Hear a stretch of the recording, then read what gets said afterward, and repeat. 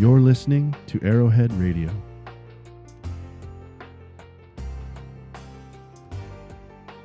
He doesn't love us because we're good. He loves us because he's good.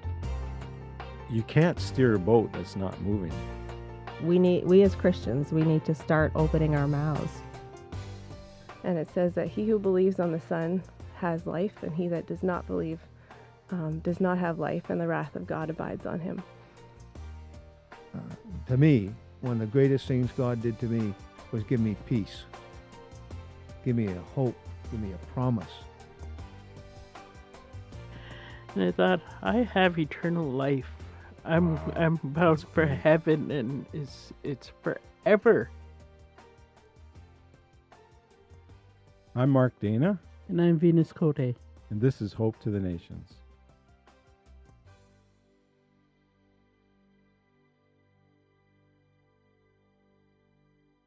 Okay, tell us about your ministry with your counseling ministry with young people. I've been encouraged with that ministry, and I've never had an opportunity to go to one of your conferences. All right. Back in 2001, NEFC, Native Evangelical Fellowship. Oh, by the way, this year, April 1st of 2021, NEFC turned 50 years old. Wow. And we are just finishing up a 40-page booklet celebrating that time. Yeah, you can look for that. Yeah. That's something that we're pretty excited about. Back in 2001, we recognized that there was a need for something in the counseling area. And at that time, we were envisioning more of a campus-type setting that we could bring people in and work with them in counseling. The Lord never opened that door, even though we tried for several years to move in that direction. But meanwhile, it was something that we really recognized that there was, even though we're not able to get this center or centers going, there was still the need. And so we started doing seminars, community seminars, going out to the different communities, working with groups of people, smaller groups here and there, and different First Nations all over Western Canada. Waskaganish, Quebec, I think that was the furthest east we got with the Freedom River counseling stuff. That's what we did, and what we're still doing is taking Christian counseling and in presenting it to a secular audience. That is got its share of challenges, but it's something that God opened the door for. We started doing these community seminars, and we're working with several different people that comprise the counseling group.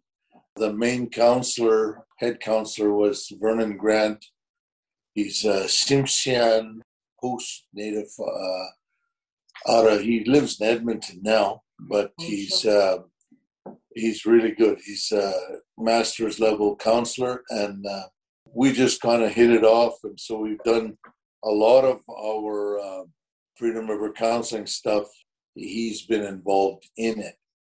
Also, we connected with clinical psychologist Grant Bojo from down in Penticton. We started out with that, about 4 of us, and just pulled in different people as we went. And so if it was a youth presentation that we were doing, then, we had about 3 or 4 different seminars that we would be presenting to youth, and some we would custom design just based on the community dynamics. We would pick who we needed for that. Others, in the adult realm, we would maybe pick some different people to be the facilitators for that. If language was an issue, which it was at times, we would sometimes have to have somebody on a team that could translate or could at least interpret the more important points and present them at whatever time that was. Sometimes that was what we had to do because we were with different nations, and out in BC, it's totally different native languages. And out in, if you go further, you go north, and Dene country, and there, I mean, it's different. If you're in Cree country, I mean, you go all kinds of different language groups. A lot of the things that we were doing with community seminars, we were working with young people or people from the community. If we were working with abuse issues or suicide issues or family violence or whatever it was, we would be working directly with the people. Other times it was training the trainers. We would be training social workers and people that worked in the counseling areas, the wellness teams for a given community. Some communities with 30-some wellness workers, going from social workers and child and family services people to NADAP people and all that. They'd be in that group we were training on whatever issue it was. We still do some of that, and that's something that we work with. We have to custom design sometimes, depending on what we're asked to do, what the needs are. We also were involved for 25 years with the Native Youth Conference. Would bring in different Christian bands and different music styles. Some of them I was comfortable with, some was not. When you get into the youth realm, there's quite a, smorgasbord of music when you look at that. You were kind of a pioneer back in your day, though. Millie was chairperson for the youth conference. When we first started, we started out with about maybe 40 to 50 kids. By the time we left NYC, there was over 300 and some kids that were coming to the conference. When I left the Native Youth Conference, it's like I was leaving all my kids behind, because you get these kids come year after year, and as they were coming, then they grew up and started bringing their kids, their younger ones. But when you left them, like, I felt I cried. What about looking into the next couple of years? Like, you get something on the back burner you're thinking about? Basically, when we get an invitation somewhere, we try to go.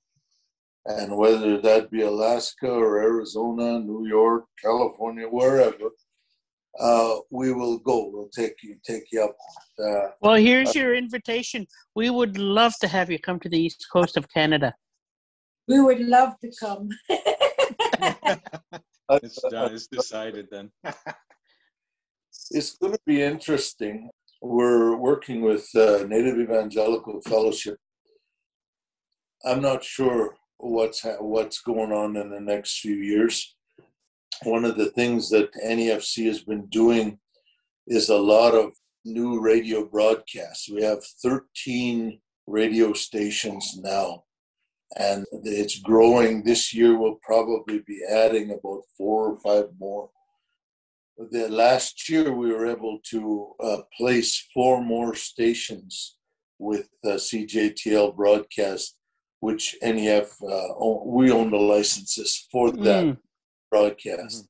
Mm-hmm. So that is going to be something that we're looking at, and I'm not sure what all that holds, but I know it takes up a significant amount of time to be able to get one from start to finish, Yeah. So, we're involved in that. We're still very much involved in gospel music, and we're really looking forward to getting back on the road. Thank you so much, really. Thank you very much for having us. All right. Thank you very much. It was a pleasure. This has been a broadcast of Arrowhead Radio, a ministry of Arrowhead Native Bible Center. For good Christian resources, visit our bookstore at wabanakibooks.com. Look for a new episode next week, wherever you find your favorite podcasts.